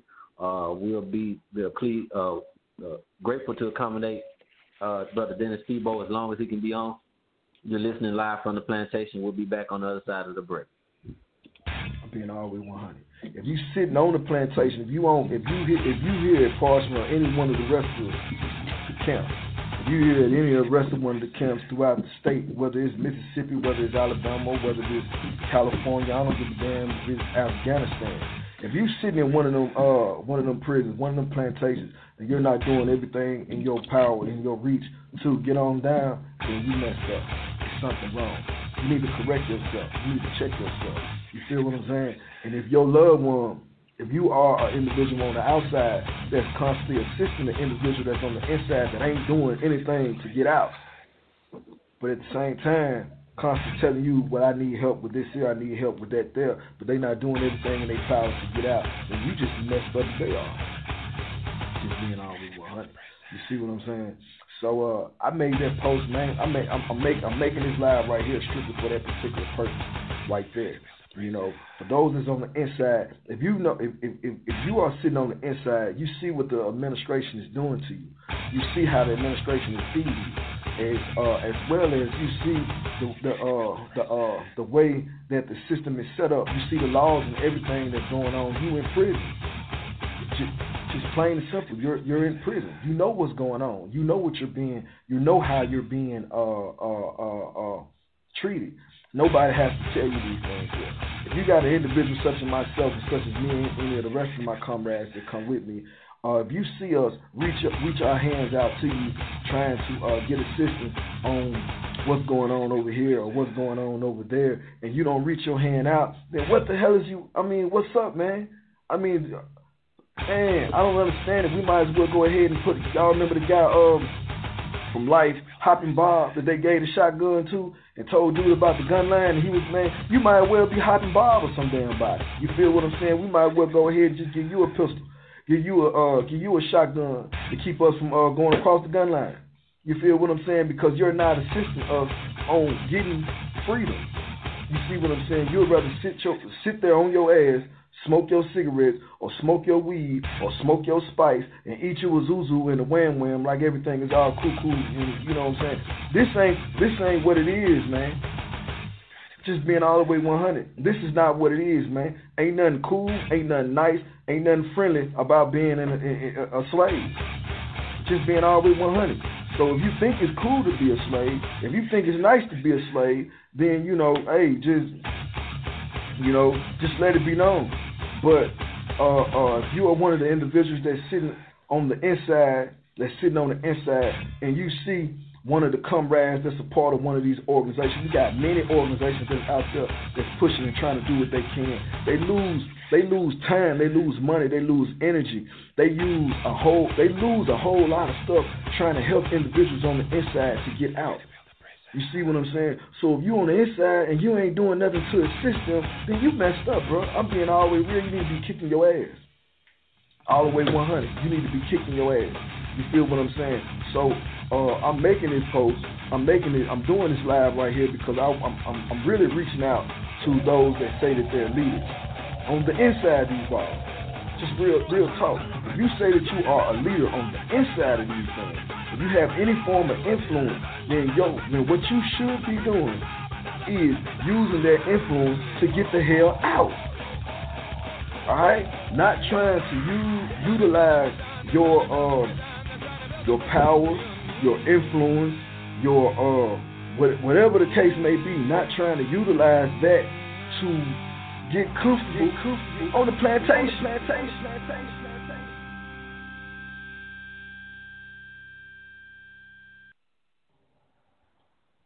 Oh man, bouncing back on this side of live from the plantation. I'm saying. I just want to, follow up on some of the things that Bro Kent was expressing, in the little clips from the break. You know what I'm saying? That's so true. I'm saying it's so real. Everything he said is right and exact. I'm talking about 100. That, you know what I'm saying? Me personally, I have a list. You know what I'm saying? That I deal with my finances as well as my time. And, it's two sides. You know what I'm saying? One is that contributes towards getting out of prison, and one is that contributes to being comfortable while I'm in prison. Or, what we call surviving and making sure I got the basic necessities and all this. But I divide my time up and be honest with myself. The thing, are these things that I'm doing, I'm putting this energy in, does it contribute to me getting out of prison, or does it contribute to me just being comfortable in prison? Because there's a lot of brothers on the plantation that are unconscious to the fact that they've accepted this as their reality, and therefore they've developed a false or a pseudo-reality that they live in where, they get the pack. You know what I'm saying? They got a hitter. They can move. They can make things happen. You know what I'm saying? They got a little influence. Or what we call they got a little power on the plantation. And with that, that's sufficient for them. They cool with that. You know what I'm saying? I just got to maintain this status quo. And they put a lot of effort, a lot of time, and a lot of energy into putting on an image of being somebody on the plantation when they could have used that same time, effort, and energy towards getting out and would have been a whole lot closer to being back with their family and loved ones. But we blind. You know what I'm saying? We deaf, dumb, and blind to a lot of realities. Pain then caused us to retract into ourselves, that we look for, myths and so forth to bring peace instead of dealing with the reality of being a slave, the reality that, I've been stripped from my family, from my community, from everything. That's a painful reality to have to deal with day in and day out. And a lot of people choose not to deal with it and get off, and like I said, into myths and, illusions and fairy tales and, the false popularity, the false praise that come on the plantation with having, a few more soups and cookies than the next person got. And the sad part about it is a lot of our loved ones, the women that, commit themselves to us, our mothers and our, brothers and so forth, they enable us, to continue to be comfortable on the plantation because they're not requiring anything of us. They're not demanding that we put in some time and effort and energy towards getting free. They're not conditioning, saying that, hey, man, you got to be fighting to try to get free. If you want me to be fighting to help you get free or helping to take care of you, if I'm contributing to you financially or time, whatever, toward the whole mission is you getting out, right? That's the whole mission of everybody on the plantation. It's supposed to be your goal and objective to get off the plantation, to get out. Every loved one on the outside that contributes to your, well-being, whether it be mentally, spiritually, through letter writing or sending money or whatever, Their goal is helping you get out, right? So, we're not trying to be comfortable. You know what I'm saying? So, loved ones, you might need to ask yourself, you know what I'm saying, am I requiring that my loved one put forth effort to get here in order for me to put forth the work and effort I'm putting in? You know what I'm saying? We got to hold each other to some higher standards on the inside and on the outside. We got to realize that we slaves, that somebody else controls our life, our destiny. Somebody is economically exploiting us and our loved ones. They're financially benefiting from our misery. We understand these truths. So, with that, we can either take a left or a right at the fork of the road. And that's how you do with the truth. You know what I'm saying? You can accept it, respect it, and do what you got to do to correct it. Or you can deny that it exists and lie and get off into, the foolishness, the falsehoods, and everything else. But that ain't going to get you out your situation. We got to confront this, head on head. The truth is the truth. What you doing on the plantation? Does it contribute to you getting off the plantation? Or does it contribute to you, being comfortable, laid in, and being trapped on the plantation? And, when we start being honest with ourselves and, determine what it is that we doing for real. Am I really trying to get out of prison, or am I just talking about getting out of prison? Because you got some brothers on the plantation, they talk about freedom. But watch them. None of their actions correspond to somebody who's trying to get free. You know what I'm saying? A lot of people tell you they gangsters and real niggas and all that. They can talk the talk. But sometimes their actions don't reflect, don't add up to that. So do you want to be free? And do your actions reflect that? And for the loved ones, do you want your loved one to be free? And do your actions reflect that? Or are you enabling them and pacifying them to sit down and to suffer humbly in the condition of slavery? But, yeah, I ain't going to get too long-winded, but I just want, after listening to the brother Bill, I just had to, add on to that, because that's a real reality that we're dealing with. It's hard to get brothers to commit to being a part of the struggle when they really don't appreciate the fact that there's something to struggle against. Knowledge is power. You know what I'm saying? When you use it and apply it properly, it's real powerful. So, with that, what I'm saying, loved ones on the outside, what I'm saying, evaluate yourself and your response. Brothers on the plantation, evaluate yourself and your response. And with that, I yield.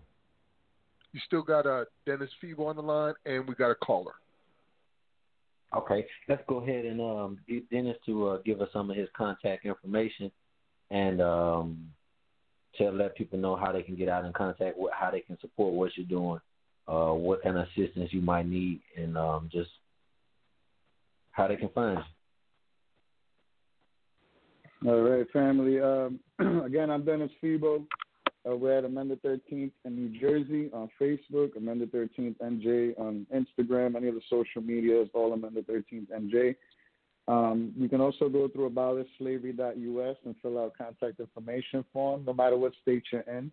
If you want to learn how we're doing it here in Jersey, you want to get your state going, give us a holler. Don't be afraid. I'm at 917. That's my business number, 727-3326, 917-727-3326 if you want to build. And we'll be here, family. We need help with pushing our legislators, and then once that's done, we need help educating the masses and registering people to vote, because this is going to be a ballot question. So we're going to need voter participation in order to get this measure passed. And that'll be it, family. Appreciate y'all. Peace, Dennis. Hey, we appreciate you taking time to come on, man. Obviously, clearly you're very busy putting in the work, so we appreciate you coming in and sharing some of your time with us. We hope you can hang around in the event somebody has some questions for you. We don't know, but if there are some callers on and you want to press 1, you heard something you want to comment on, you have a question, a comment, or something you weren't clear about, go ahead and press 1. We do have one caller on. We're fixing to go ahead and bring you on now. 4724, you are live from the plantation. Hi, this is Amira. I just want to go off of what Kinetic has said about the mothers, wives, friends, sisters pushing for the change of y'all locked down. Like, it's so very true. We got to expect or have higher expectations for y'all to want to come home and make the changes within, within oneself. We do have to, push for that. We can't just be out here and, saying we want you home and we want y'all to come out. We gotta, out here. I'm sorry, I got sidetracked. We have to push for that. So any of the mothers, fathers, sons, brothers who have someone locked out, push for that change, support that change, and don't just send the money. Don't just write the letters. You know what I'm saying? That all of that is needed, but you got to help set them up to come out here. And when they come out here, you have to support those changes because it's not easy. You know what I'm saying? Don't just expect them to come out here and be ready. Don't just expect anybody to come out here and be prepared. You know what I'm saying? So look, Kinetic was right about everything that he said about putting pressure on. So well said, Kinetic. That's all I have to say. What, Nadia? Thanks a lot, Kinetic. Did you want to respond to that? No, not really. I just, just want to reiterate the same thing that, there's so much influence that these girlfriends, these wives, these children, so much influence that they have over, the decision-making process of their loved ones. If they would just express themselves to them, how hard it is for them to maintain without their loved one and how much they need them to fight or to do what's necessary, link up with people, whatever's necessary to get home. To stress the importance of it because, it's just my experience that there's so many people who are so nonchalant about, getting home. And I guess it appears to them that their loved ones are nonchalant about them getting home, that I guess everybody just accepted the reality that prison is where it's going to be. So for the next 10, 15 years, I make sure you got something on your book. I send you a card every now and then. We praying for you. Stay strong. And, take that route there to dealing with this instead of, digging in, organizing our resources and, finding out ways to fight, finding out ways to facilitate the quest to get home. It's got to be a coordinated effort. The loved ones and the people on the inside, for years that we've learned that, a lot of things that our people on the outside would love to do, they just don't know how to do. They want to help, they just don't know how to help. And a lot of brothers on the plantation are not as serious with their situation, so they're not learning about their situations to the point that they can express it, articulate it to their family and their loved ones about what the problem is and what we need to do about it and ways to address it. It's an inside-outside thing, not just in organizing in the movement, but in individual struggles to be free. We have to organize our resources, our family members and loved ones, and we have to hold each other accountable. We got a goal, we got a mission. It ain't a game. Life real. Our life is on the line. Every day counts. So, we have to get serious with our relationships, holding each other accountable about, what I need you to do. I need you to be my feet. I need you to be this. I need you to be that. And flip, I need you to be actually working towards getting here. I need you to be trying to strategize and come up with ways to get home quicker. It's a joint effort from the inside out, So I just want to salute Brother Kent for, keying in on that point because that's something that really needs to be discussed. It's just like building a nation. It starts at one household. You have to have an organized and governable household before you can have an organized and governable community, and so forth as it leads up to forming a nation. So it starts on the individual level. We organize our resources on the individual level and then come together and do it on the collective level. Then, all is well, can we manifest? With that, not yield with that, bro. Okay. I'm going to read something from Manning Marable's book, How Capitalism Underdeveloped Black America. Something I spoke about just a few moments ago. Give me just a second to put it up. Here we go right here. Talking about the Alabama prison system. It's page 113 in the section entitled Black Prisons. It says, the general conditions in southern penitentiaries were, of course, scandalous, or at least should have been. The major prison in Virginia in 1900 was actually designed by Thomas Jefferson in 1797. The decayed penitentiary was so overcrowded, according to one Richmond newspaper editor, that the feet of inmates tended to stick out the windows. Alabama's prisons in the 1880s were packed with several times the number of convicts they could reasonably hold. Even that state's prison inspectors admitted that their penitentiaries are filthy as a rule, and both prisons and prisoners were infested with vermin. The convicts were excessively and sometimes cruelly punished and were poorly clothed and fed. Okay, that's the same thing the DOJ report just said this year in June. And that report was issued in 1880. And we just heard the same thing being said in 2020. And the only thing that all of these things have in common is that this is the prison system that was created by the 13th Amendment to the United States Constitution. So this law, in no matter how many different ways you look at it, it has a practical application, which is why you can't just change the law. Just changing the law does not solve the problems. And so that's what we have to have. We have to have a plan in place to actually address the consequences of the law and the place where the law is being enforced. All of this stuff needs to be done away with.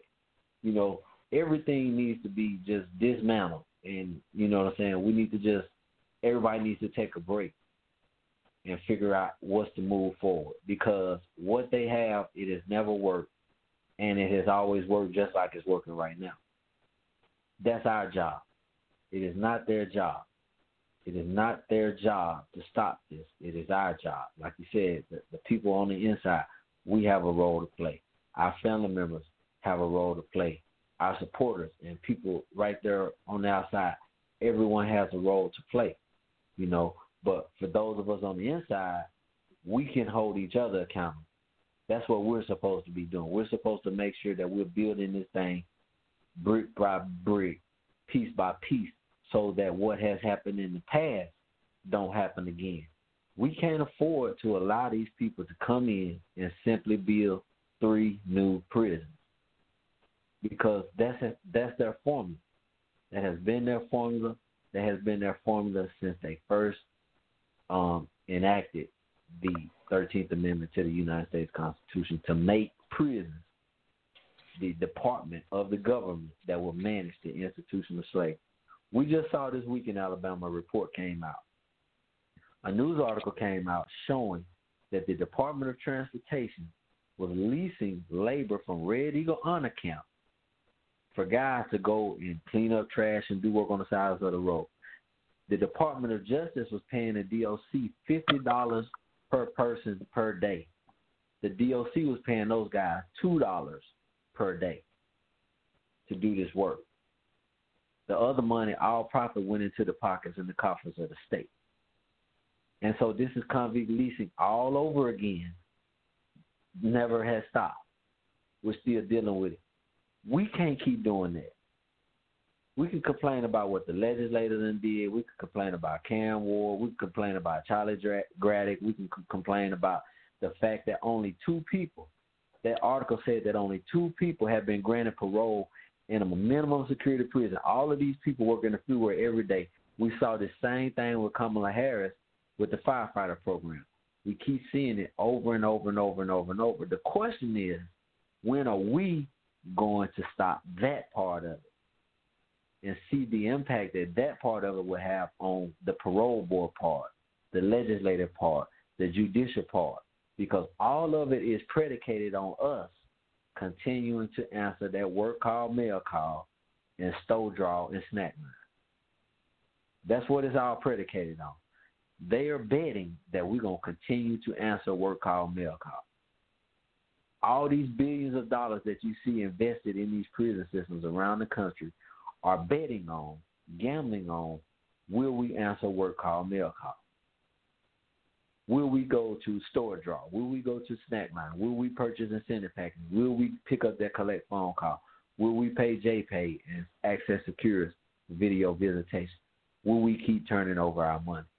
Because as long as we're going to continue to do that, none of the other stuff is going to change. In fact, you can predict. If you just go back and look at the information that I shared tonight about the prison system in the 1860s and 70s and 80s, 50 years later in the 1920s, 50 years later in the 1970s, 50 years later in the 2020s, and a politician just recently said in Alabama that they'll be set for the next 50 years when these 3 new prisons are built. They even know that they're on a 50-year cycle, half a century. That's how far they're planning ahead. We planning for Saturday for the football game. They're planning a whole half a century ahead with their prisons. We're planning for the next slick pick tickets to come out. We have a hard time planning week to week. They're planning for the next half century on this prison thing. They're betting on us answering work call, mail call, store draw, video visitation, incentive packages, shoe packages for the next 50 years. They say we're going to do it. Kinetic Justice said that we have to do 30-day economic boycott of all those companies and show them that we'll take control and put you out of business. That's what the call is about. It's about sending a message. It's about empowering the people. It's about getting family members outside to understand what role they're playing in keeping the system alive. Stop sending your money. Stop accepting the collect phone calls. Stop paying for the incentive packages. Stop for a whole month. And then let's come back to the table and figure out what do we need to do next. Do we need to extend it? How much further do we need to go until we get the change that we're looking for? Because as far as I know, work call, mail call was answered this morning. And we have a copy of the invoice. We have a copy of the invoice from that labor that was done in the Department of Corrections. And we just found out today they did tests in that Bibb County over about a quarter of the population we know for sure refused to take the test. They found 100 positives in Bibb County. They just reported it today. We also know they underreporting the deaths. We've been commenting on it. We just haven't been putting all the information out there. COVID-19 is running wild inside the Alabama prison system, and we still answering work call, mail call, store draw. And y'all think about this. I'm going to say this right here, then we're going to flip back over to Kinetic just so he can talk a little bit more about 30-day economic boycott. When this COVID pandemic first started making its way into the prison system, we all know you used to catch hell trying to get to the SNAT line. You couldn't hardly catch SNAT line. They're opening once a week. When the pandemic hit, the SNAT line started opening every day, 2-3 times a day. You can go to the SNAT line and spend as much as you want. They needed the funding because a lot of the jobs couldn't go out to work. A lot of the work release facilities couldn't go out to work. They turned the SNAT line in the store into the cash cow. Now you can spend. When the when the stimulus checks came into the prison, what they do immediately come with a new winter package. They need that money. They need that money to continue to exist. This is how they exist. And our complicity is how we allow them to continue to exist. We literally have the power to wipe them out from existence in this system. That's our role. Dennis Febo came on and told you what his role is. He's doing his part. Now we're going to let Kinetic Justice tell us what our role is, what our part is moving forward. Peace. It's something I want to touch on real quick, and that is the fact that there was something monumental in that article that Bennett was just talking about. The article that was dealing with the men at Red Eagle, and being paid $2 a day, while the state was getting 48 kickback off of it. That article was monumental in there. These were some white guys that the article was focused on, and the article subtitle was "We Are Slaves." And I could be wrong, but I believe it's the first time that I've ever seen in print where some white people said that they were slaves. And I don't want us to miss the significance of that, especially in a state like Alabama. that, you know, it's gotten to the point that, you know what I'm saying, that white people feel like they're slaves and identify as being slaves when they're a part of this Alabama Department of Corrections. That the message that we have been promoting and, you know, putting out and educating people about this being an institution, a continuation of the slave system, that, you know, that we are the slaves, that message is beginning to resonate with people across, you know what I'm saying, ethnic lines now. You know, it used to be a time that, you know, the word slave offended all white people to the point that they didn't want to talk about it. They didn't want it to be brought up around them because they felt uncomfortable. But it's a time now where, you know, they're beginning to identify that this system treats them as less than human when they're convicted of a crime. So, you know, they just emphasize the work that has to be done on the 13th Amendment on a national level, as well as the way that these plantations are ran on a state level, which leads me to a recap of what led to, you know what I'm saying, the call for a 30-day economical blackout of the entire Alabama Department of Corrections. I'll give it just a brief rehash of how this came about. Throughout a few discussions about Ice Cube's contract with Black America and Sean Combs, the Black Party, the new political party for black people with black issues and a black agenda. But they both emphasized our economical power and, you know, the power that we exerted economically, which ties right into, you know, the tactics and so forth that we promote at Free Alabama Movement. You know, boycotts, labor strikes. And it seemed like at that juncture of the conversation and the things that were going on within the Alabama prison system on a continuous basis, that it was necessary that we make a bold and profound statement to the legislators of this state, to the government of this state, and to the administration of this country, that the black men in Alabama have stood up. The prophecy is being manifested.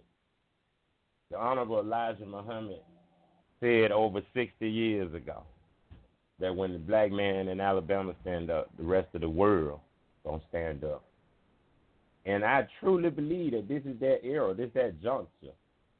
And with the proper education and the proper effort and time, that we can demonstrate a real unity of actually coming together on one accord with a platform that's already laid out that addresses these issues as crimes against humanity, that emphasizes that the slave is the only one who can break the slave system. The slaves have to stand up. It's time that we, as brothers on the plantation and our family members, understand our economical contribution to our oppression. We have become unconsciously co-conspirators of the white supremacy that oppresses us by financing our own oppression. Through all these programs that, you know, they institute on these plantations, that we have to spend all our money with these little corporations and so forth, these family-oriented, you know what I'm saying, subsidiaries that are exploiting us. Securus, you know what I'm saying, if you follow them, you do the history on Securus through, you know, the Prison Legal News has been, you know, tracking them in their efforts to do away with contact visits and to bring in their video technology. For the past couple of years, I know that I've been aware of. And from the beginning, and it is an exception, I told people what was about to happen, that they was going to, you know, come in with their little contract to lower the rate of the phones, and et cetera, et cetera. But the agenda was to ease in their video technology as they continue to spend billions of dollars to lobbyists to do away with contact visits under, you know, shell company names that they push to do away with contact visit, make longer sentences and so forth, because it's economical to them. Union Supply, you know, they capitalize, you know, off of our being here incarcerated. We can only buy our necessities from them. It's time that we understand that it's these people who keep propping this system up with their economics, and it's us that keeps propping them up with our economics. So we have to cut it off, man. Let's send a message that, housing human beings, warehousing human beings is no longer profitable. It's no longer an asset. It's a liability. We must become a liability to the prison profiteers. We must stop generating money for these people. It's the lifeline. It's the blood that courses through this system. And if we want the DOC to be dismantled, we want the DOC to crumble, then by all means, we got to understand that if you stop the flow of the blood, the body dies. If we cut off the money, if we economically black these people out, this system shrivels and dies. So, man, we pushing continuously for brothers to come together, organize, and understand the power of our labor. Understand the power that we have in simply not going to work. We are the lifeline that run these institutions, man. Stop being your own oppressor, because we are financing this system, man. Let's put the knowledge to work. Let's stop being knowledgeable that this is slavery and that we contributing to our own slavery and not taking our medicine and not doing anything to rectify or to correct that situation. We have the power to change our situation. We can control our destiny. Yes, sir, brother Mac. You have a caller. Please, by all means, bring them on. 1032, you are live from the plantation. 1032, you may be on mute. 1032. If the last four digits of your number are 1032, you live with us on the plantation. Y'all can put me back on mute. This is Swift Justin, man. I was just tuning in. What's up, Swift? Man, I can't call it, man. I'm just glad I could tune in. I've just been on some interviews and stuff, trying to handle some odds and ends things on this end, man. But I tuned in late, man. I just appreciate y'all having me on.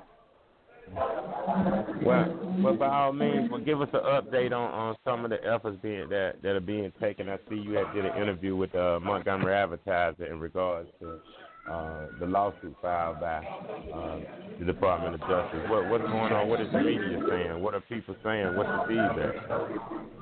Well, from what I've noticed, I've seen a lot of feeds, at least publishing on mainstream media, and here in Alabama as well as on the nation, and that's a good thing. But one of the things that of course, just as well as anybody else on the inside, is the mainstream media in Alabama has been reluctant to actually cover anything dealing with the Department of Corrections and our plight that we have in this fight.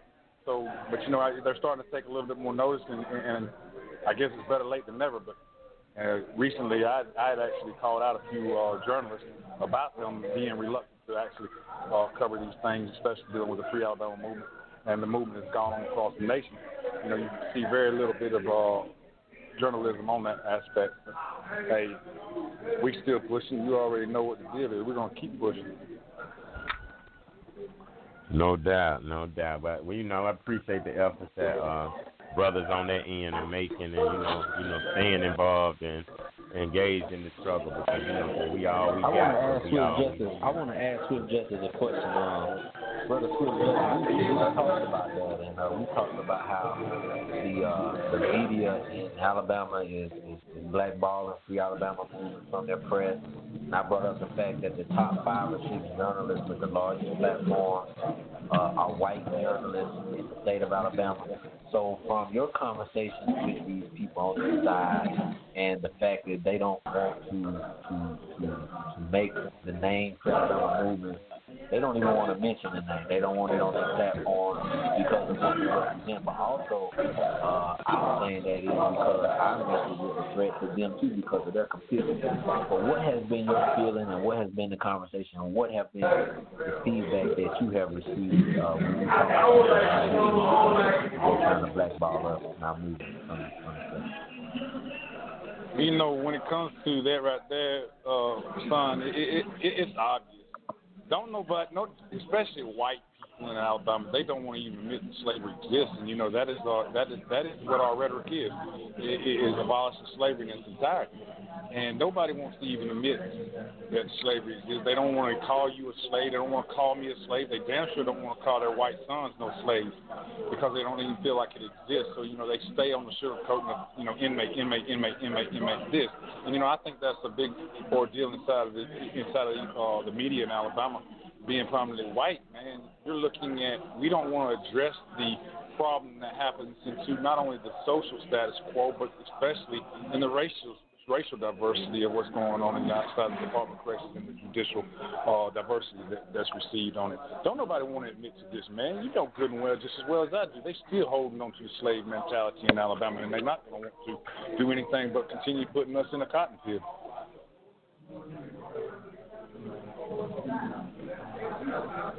Okay, I appreciate it. I just wanted to hear your feedback, because I know you still communicate with them to a degree, and I just wanted to see what your thoughts was and what you heard, and that's basically the same thing we saying. These people don't want to be realistic about the problem. They don't want to talk about the real problem because of what it says about them, because of the entanglements that they are involved in from a financial perspective. It's a lot of people with money who finance some of these talking heads that we see here in Alabama. And if you follow the money, you'll find out that these people are invested on the other side. They profit prison profiteers, they slavers, they human traffickers, yada, yada, yada. So we're going to close with that. We're running out of time. It's been another great show. We appreciate it. Yes, sir. You're right. It's only a few minutes left. Did you still want me to mention what happened with the joint resolution? Oh, I was just fixing to turn it over to you. I was going to turn it over to you as always and let you go ahead and close us out, and you can tell everybody about the event, the Abolish Slavery Alabama event that you all came down and participated in with us here, about to turn out. We told a couple people, a few state representatives turned up. The message did make it to the state capitol, which is where the law will have to be changed at. So just let everybody know what's going on and that we are making progress, and that December 6th was just the start. It was not the finish. It was the start. Turn it over to you, Max, and you can go ahead and close us out. All right, no doubt. December 2nd, what happened on a state level is a joint resolution was issued by Senator Merkley out of Oregon, as well as co-sponsored by Senator Clay and several others, and still climbing, that would effectively create the 28th Amendment, saying neither slavery nor involuntary servitude may be imposed as a punishment for a crime. This is a federal joint resolution issued from House Joint Resolution 104 and Senate Joint Resolution 81. It's real. We never thought we would even see it in our lifetime. We were just preparing the next generation to get to this point, but we're here now, and we're going to work it.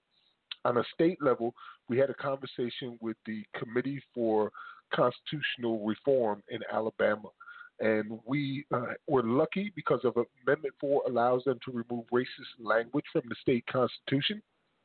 We saw that amendment had passed, and then we had a conversation with the group that was in charge of it and pointed out to them that the exception clause in Article 1, Section 32 of the Alabama State Constitution allow for slavery, and they agreed to take it out. So in 2022, Alabama gets to vote to end slavery in their state for the first time in history.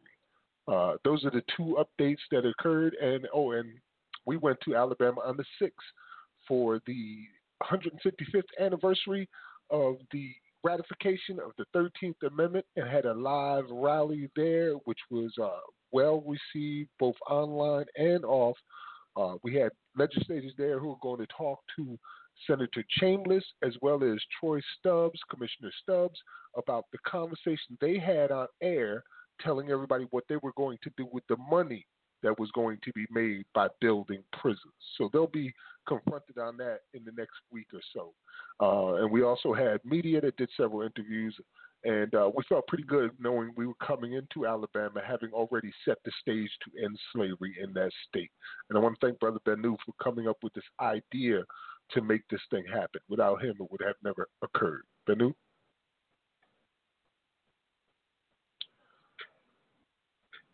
All right. Well, appreciate it, Max. Thanks a lot for the update. We're going to go ahead and close out. If you want to reach out to Free Alabama Movement, you can reach out to us at freealabamamovement@gmail.com. You can find us on Twitter at Free Ala Movement. That's Free ALA Movement. We're on Facebook. We're on Instagram. We're on the ground here on these plantations. You can come to any plantation on any given day, throw up a sign, make some noise, throw a protest, block the entrance, block the exit, whatever you want to do. We'll be right here supporting you on these plantations. If you want to dig some tunnels, go right ahead. Whatever. We down with it all. We serious about freedom, as Malcolm said, by any means necessary. Peace. Thanks again for joining us. We'll be back again next Thursday night, 7 o'clock Central Standard Time. We are live from the plantation.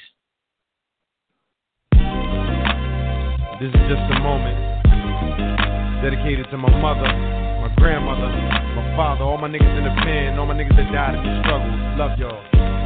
Can we please have a moment of silence? That's for my niggas doing years of confinement, and for my soldiers that passed over, no longer living, that couldn't run whenever the Reaper came to get them. Can we please pour out some liquor? Symbolizing this, take your time and to consider that. Though our thugs ain't here, the love is here, and we gon' rep, steal, slug, kill us here. This for my dogs, stuck in the struggle, trying to gain, smoking trauma, sniffing rhyme, while selling cocaine. Trapped in the game, not knowing how to stop and get by. To live it alive, so instead they live it to die. And can we please have a moment of peace?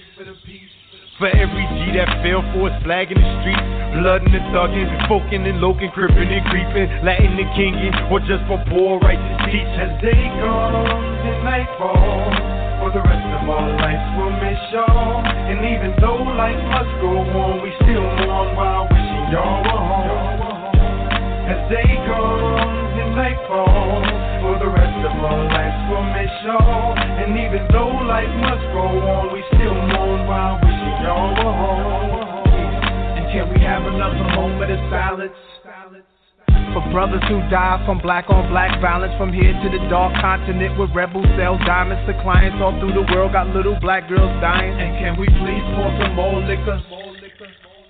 For Will, Mokeem, Ball, Pappy, my niggas, here's another warrior song from Nasty and Quan. It's to him I pass the baton to carry this on. Streets disciples, salute to those who gone with bullets, and I promise to rhyme and Quan can rep this life to the fullest. And can we please have a moment of truth? For soldiers and troops away with helmets and boots, and families back home that pray they make it home safe, hoping they don't get hit by a stray or missiles. This is just a moment to let y'all all know that we miss you, mommy. I'm still here, wishing I was there with you. As day comes and night falls, for the rest of our lives we'll miss y'all. And even though life must go on, we still mourn while wishing y'all were home. As day comes and night falls, for the rest of our lives we'll miss y'all. And even though life must go on, we still mourn while wishing y'all were home. And can we please have a moment to mourn?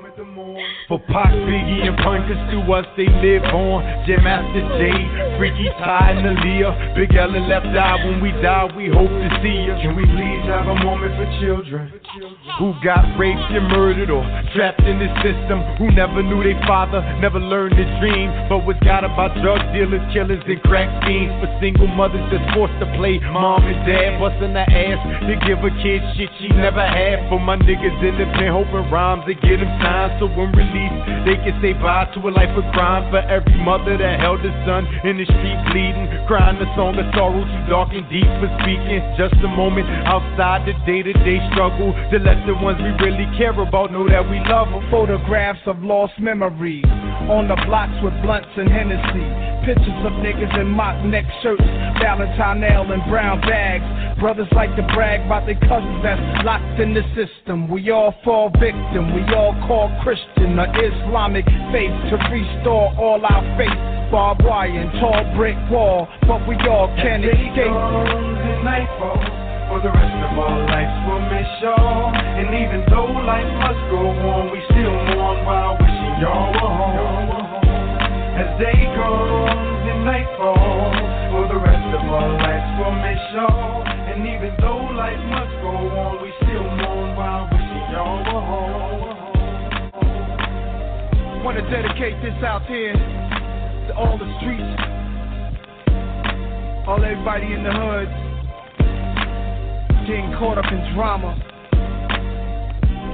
shooting a nigga, going to jail for nothing, getting killed for nothing. Gotta avoid that stuff. To my baby brother Tex, you know you was Lil Dex, nigga. In the feds, big bro holding it down for you, boy. Just come home. I love you, my nigga. I do this for you and me. When I shine, you shine. And most important to my sister Tia, out there in Iraq, just know that we got the babies. My nephew's gonna be fine. Put my life and my blood on that. We love y'all.